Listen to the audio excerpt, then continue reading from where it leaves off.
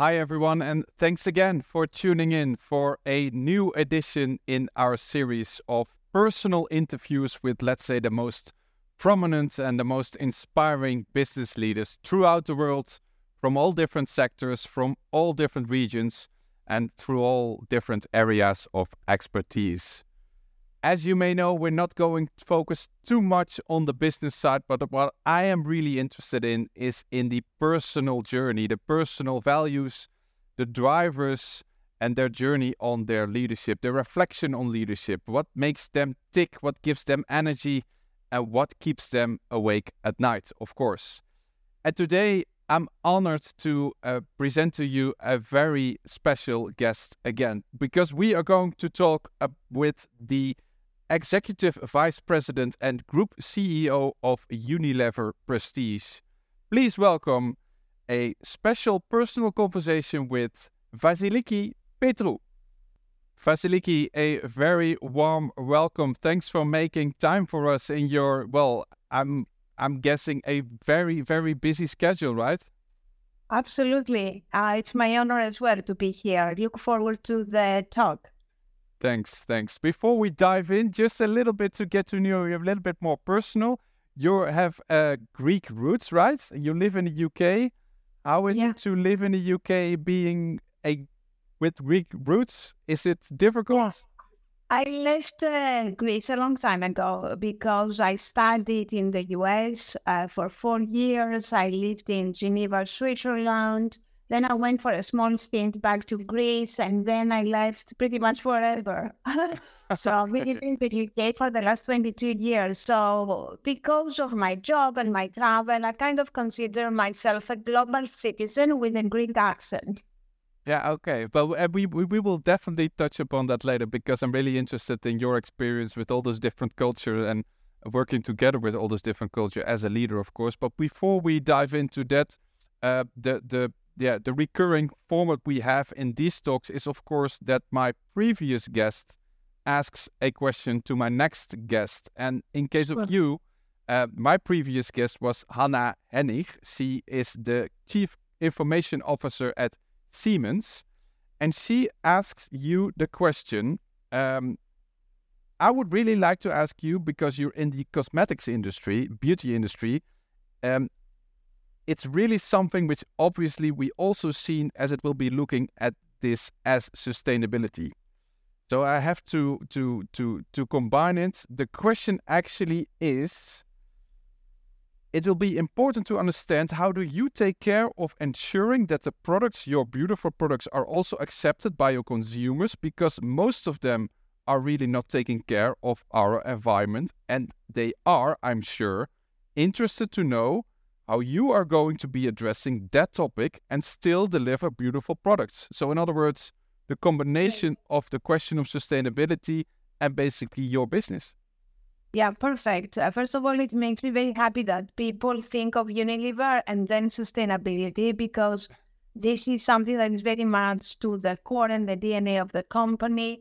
As you probably know, Unilever is a thought leader in all things sustainability. We often are a lighthouse of information, expertise, and capabilities that we do share with retailers or whoever needs help in the industry, because we also think it's not about saving ourselves and the planet, it's how do we bring the whole industry forward and kind of taking the right steps forward in terms of saving the planet. So we do a lot of work on with products that are alternatives to plastic. For example, we have a lot of refillables.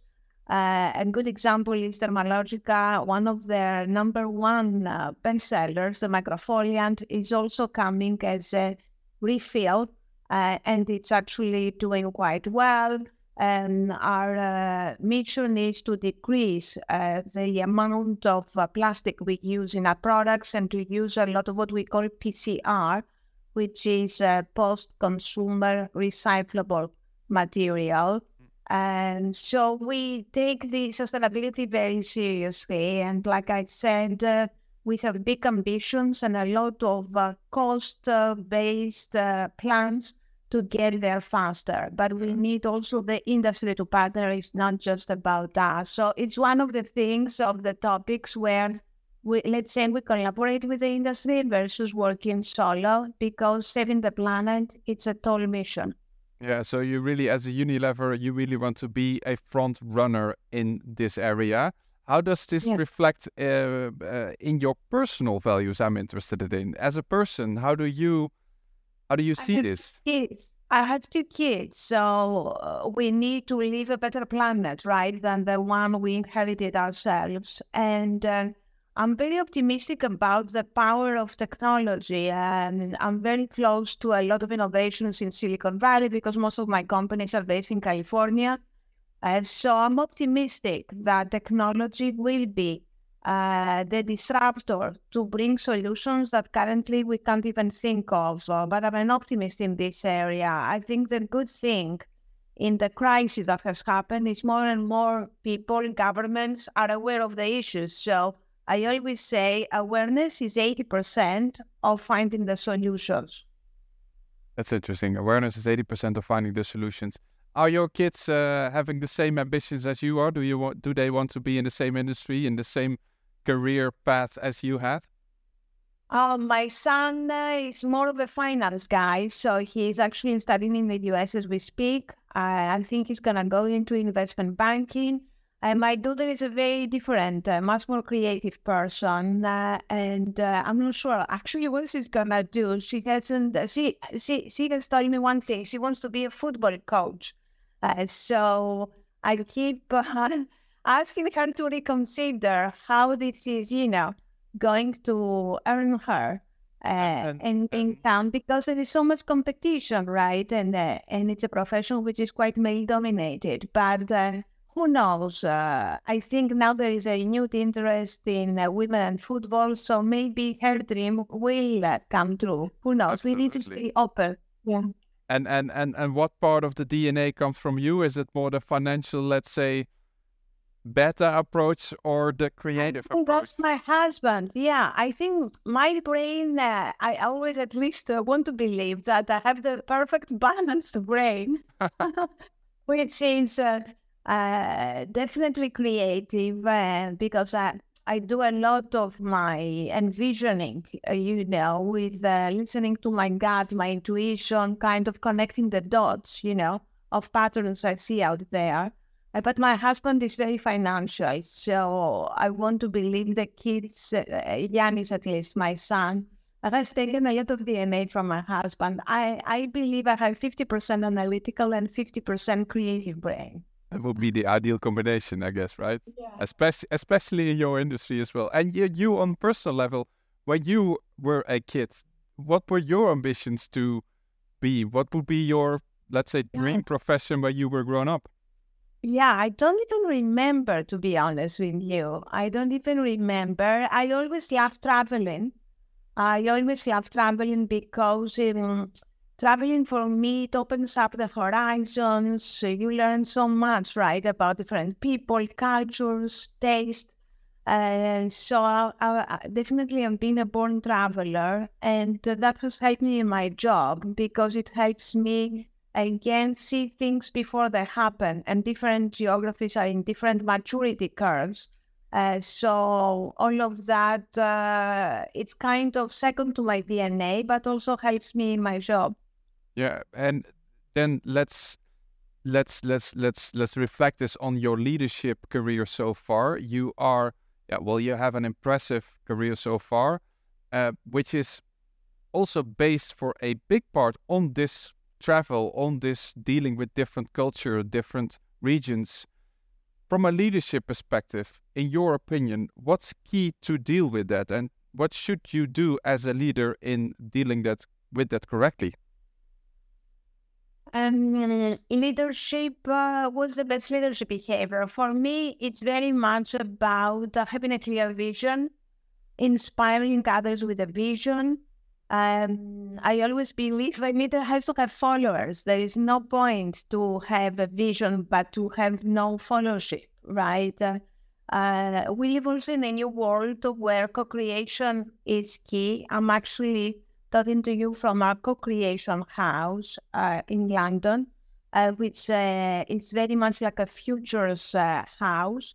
Leadership is about empathy, understanding the smell of the place, the feelings in the room. I have a great example from a case study when I could feel something was going on in one of my companies in California. And when I kind of talked it with the CEO, he said, "How did you know?" But I think it's this intrinsic gut feeling of feeling the room, even if it is across the ocean. That type of thing.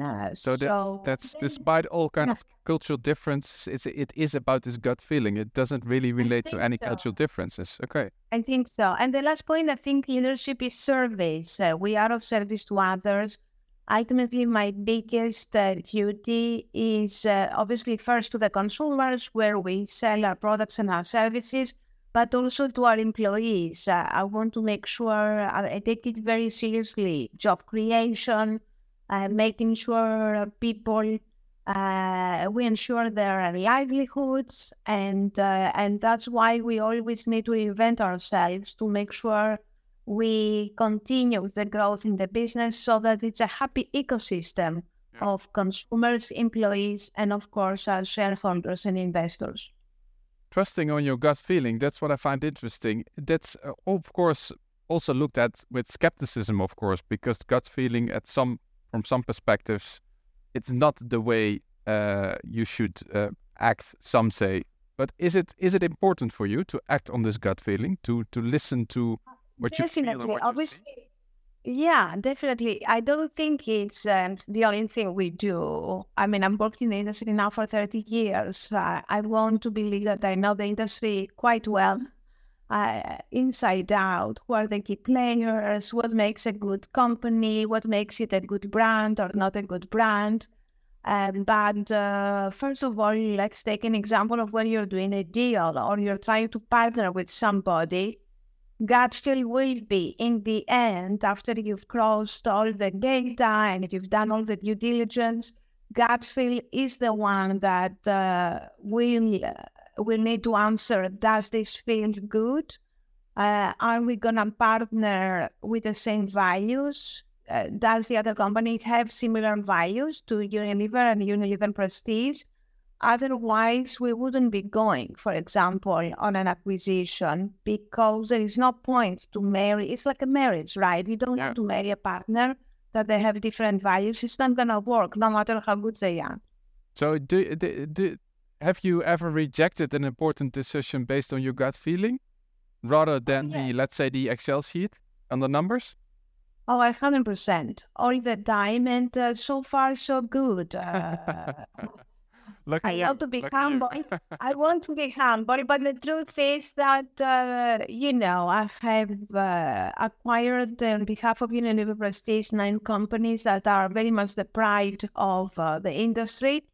But we've also said no to, another 30, 40 companies. So it's not about, and some of them were very good, but it wasn't the right marriage or partnership for us and Unilever Prestige. So definitely reading the energy and understanding the values is very important, and the culture of a company. Yeah, because also one of the key, let's say, components in your leadership career so far is, of course, indeed exactly what you're saying, transformation and change. You have been acquiring a lot of brands, companies throughout the world, which means most of the times a very complex era of change and transformation and bringing different people and different culture together. From a leadership perspective, again, what are the key things that people should be aware of, in your opinion?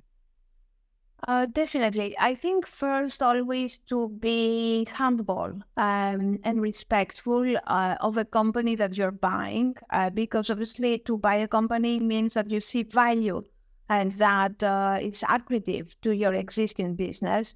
And so to be very humble, be very respectful, I think that will be number one. To be really careful about what value you are bringing to the company versus potentially bringing a lot of bureaucracy or processes or systems that may not be relevant, to the company that you are acquiring. That would be the second one. And then thirdly would be to align on the key job to be done. What are the goals? Make that as specific as possible, and then motivate the people and the new company on what is the moonshot, we're trying to achieve. Yeah, I'm listening to you, and we talked about the gut feeling. You said, well, values and the moonshot. That sounds rather than, let's say, rather not arguments that are set in, let's say, Excel sheets on the numbers, right? How do you combine this? Because those are huge decisions. It's dealing with lots of money, with people. How do you combine this in you as a person? I'm a big believer in moonshots in the sense that when you have an aggressive, ambitious vision, it opens up the thinking to possibilities and financial plans that you don't potentially think if you have a more incremental kind of vision. So let's say I want to get to 20, right? If I think about getting to 50, I may end up at 30 or 35. That's closer to 50 versus the 20, that was the original kind of mindset. So I'm a big believer in moonshot thinking, just to disrupt the mind into divergent financial business models or financial growth plans that one may not see if the thinking is purely incremental. Yeah. On the other hand, the financial sheet could give more comfort than the whole other part, so to speak, talking about values. Does it keep you awake at night in those processes because you really trust on your gut feeling, on the values and what you see and what you feel?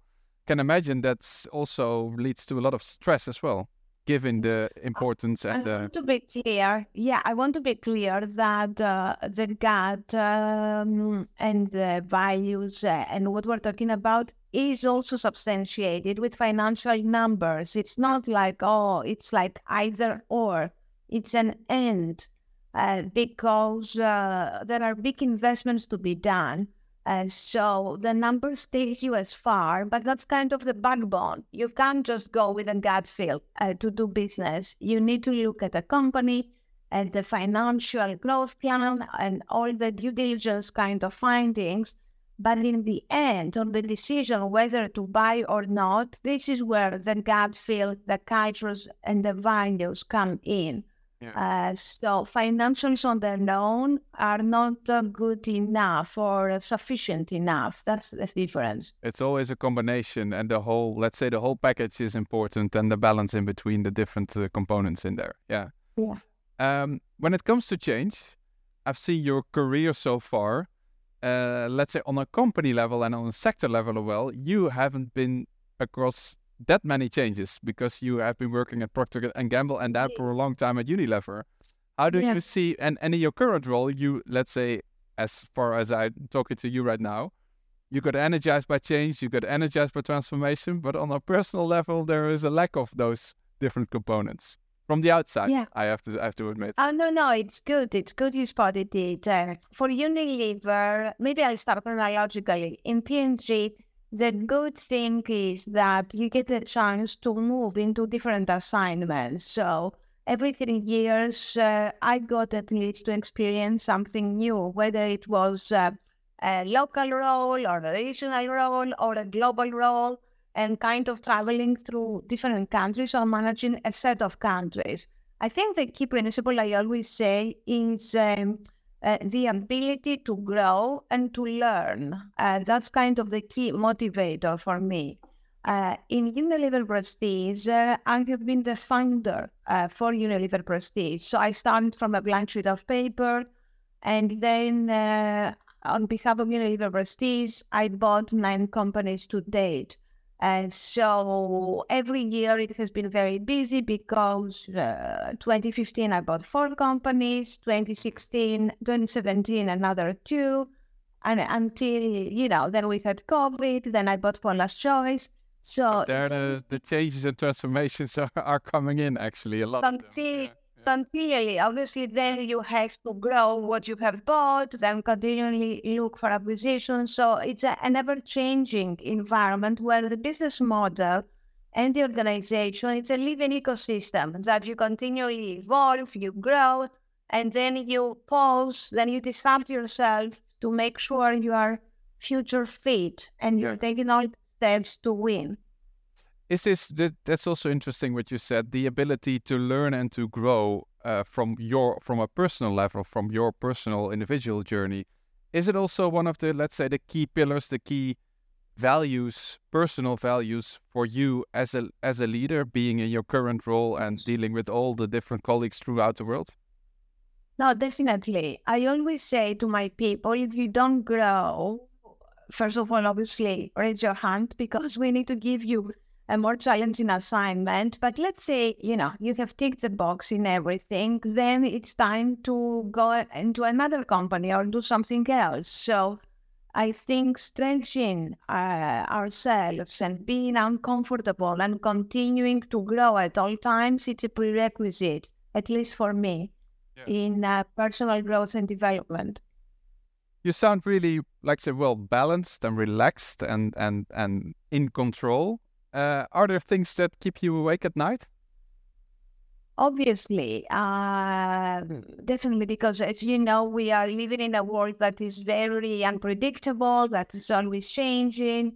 COVID obviously was the height of discomfort, and we had 75% of our businesses, which was in brick and mortar, and all of the shops closed down. So we had to pivot overnight to our e-commerce business. In the end, that has been a blessing for being future fit, because now more than 50% of our business is in e-commerce. So that has helped us to be very agile and to be able to pivot, etc., etc. So I truly believe that discomfort, I always see it as an opportunity to reinvent oneself versus to be overwhelmed by it. But there will be, and there are always things that keep me awake at night. I want always to make sure my people are well, and they are happy, they are growing, that we have a solid, healthy business, a growth business, and to make sure we anticipate the future and to be ahead of others. Yeah. So a really people focus. What are the key things that are important to you to make sure your people are healthy and happy? Could you give me one concrete example? Let's say, for example, in your daily practice. In my daily practice, I would always check in with people. I would always make sure that they are learning. You can see through people's eyes, whether they are happy or not. But always check in. We have a kind of high performance culture in the sense that we have feedback kind of daily. How did this meeting go? What can we do better? I am always a big believer also of pull versus push. Like when we have our CEO forums, what are the key topics that the CEOs want to discuss versus what are the messages I'm trying to deploy? So I'm obsessed with meeting the consumer in all things I do, and the consumer can vary from the consumer out there using our products to the influencers who can be our consumers, to the retailers that are our partners, and to our employees who are our consumers as well. So this angle of seeing myself or the job to be done through another person's eyes has really helped me to be very pragmatic and very much externally focused versus internally focused. It's something, this focus on empathy and looking somebody in the eyes, and based on feeling how people feel, what people see, what people say. It's, of course, and it's a bit a cliche, I know, but it comes to perhaps to the difference on the topic of female leadership. Is it more a matter of, let's say, female leadership? Are female leaders more able to do this than, for example, male leaders? And I'm trying to give the the contrast, of course. But what's your Yeah, thought I on that? would say it's definitely a trait of modern leadership. Definitely. Women may be, at least the stereotype is that we are much more intuitive because we have the sixth sense, let's say, more prominent than men. But I would say a lot of these traits are becoming more traits now of modern leadership. And I have to say, also, a lot of men colleagues are getting more in tune with them. So I believe the world is changing, and more empathetic leaders are a must for modern corporations. I can imagine that is a development that has grown during the years, and I can imagine in your early career, being a woman, you have faced some difficulties with that to become the leader as you are right now. Is that correct? Is that a correct assumption? I've been lucky in a sense. I hear lots of stories. You're right about women, let's say, not being treated properly in corporations, etc. I've been lucky because, like you said, my first job, multi-year job, was with Procter and Gamble, a big American company. It was always fair treatment, fair promotions. I never felt that being a woman, I wouldn't have access to being promoted or recognized. And then the same thing with Unilever. So maybe because I've been part of these big global companies that are very meritocratic, has served me easier, let's say, potentially than other women, and than that are in smaller companies, or they're not as global.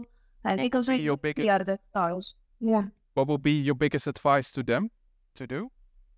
I would say first, never compromise your values. I never compromised mine. And so values is a sacred cow from that point of view. Always lean into growth and always be bold. Don't hesitate to ask, especially when it comes for a promotion. I have seen through my experience that most women double guess themselves versus potentially men that will go forward much more easier than a woman. So be uncomfortable, feel the fear, and do it anyway. Wow, that's a very great advice, I would say, for at least everyone. I would say, being male or female, doesn't matter. Vasiliki, before we come to a conclusion, of course, you also have the opportunity to ask a question to one of our following guests. And one of our following guests is Davide Grasso. He is the CEO of Maserati in Italy. What would be your question to him? What a great thought. I think, at least in luxury, and Maserati, I consider it a luxury brand, I see definitely an evolution in consumer choice and moving from owning physical luxury items to more enjoying experiences or living for the experience. So how would he see the marketing of Maserati evolve with that key thought in mind? Great, thanks. I will note down, and I will definitely ask him in one of our next conversation I have. And before you and I come to conclusion in this very interesting conversation, I have to say, you talked about to keep on learning, to keep on growing. As a final takeaway in, let's say, 1 or 2 sentences, what is your personal key learning so far that is at the same time an advice or a takeaway for our audience? Always disrupt yourself constructively. Don't stay complacent or in your comfort zone. Be humble, keep learning. Out of the box thinking and hard work always get recognized, and never compromise your values. Be a positive, constructive disruptor for the industry and for the planet, because we need out of the box thinkers to leave the planet and society in a better place for our kids, for the future generation. Great. Being a positive and constructive disruptor. That's what I keep in mind. And that's also what we keep in mind for the next conversations. Thank you very, very much, Vasiliki Petrou, for being here and sharing your personal journey and your reflections on leadership. Thank you very much. Thank you, likewise. And thanks to you for tuning in for another interesting conversation with one of the top business leaders in the world. I hope we will meet again in the future for another interesting conversation with a very inspiring business leader. Thank you very much, and thanks for tuning in next time again. Bye-bye.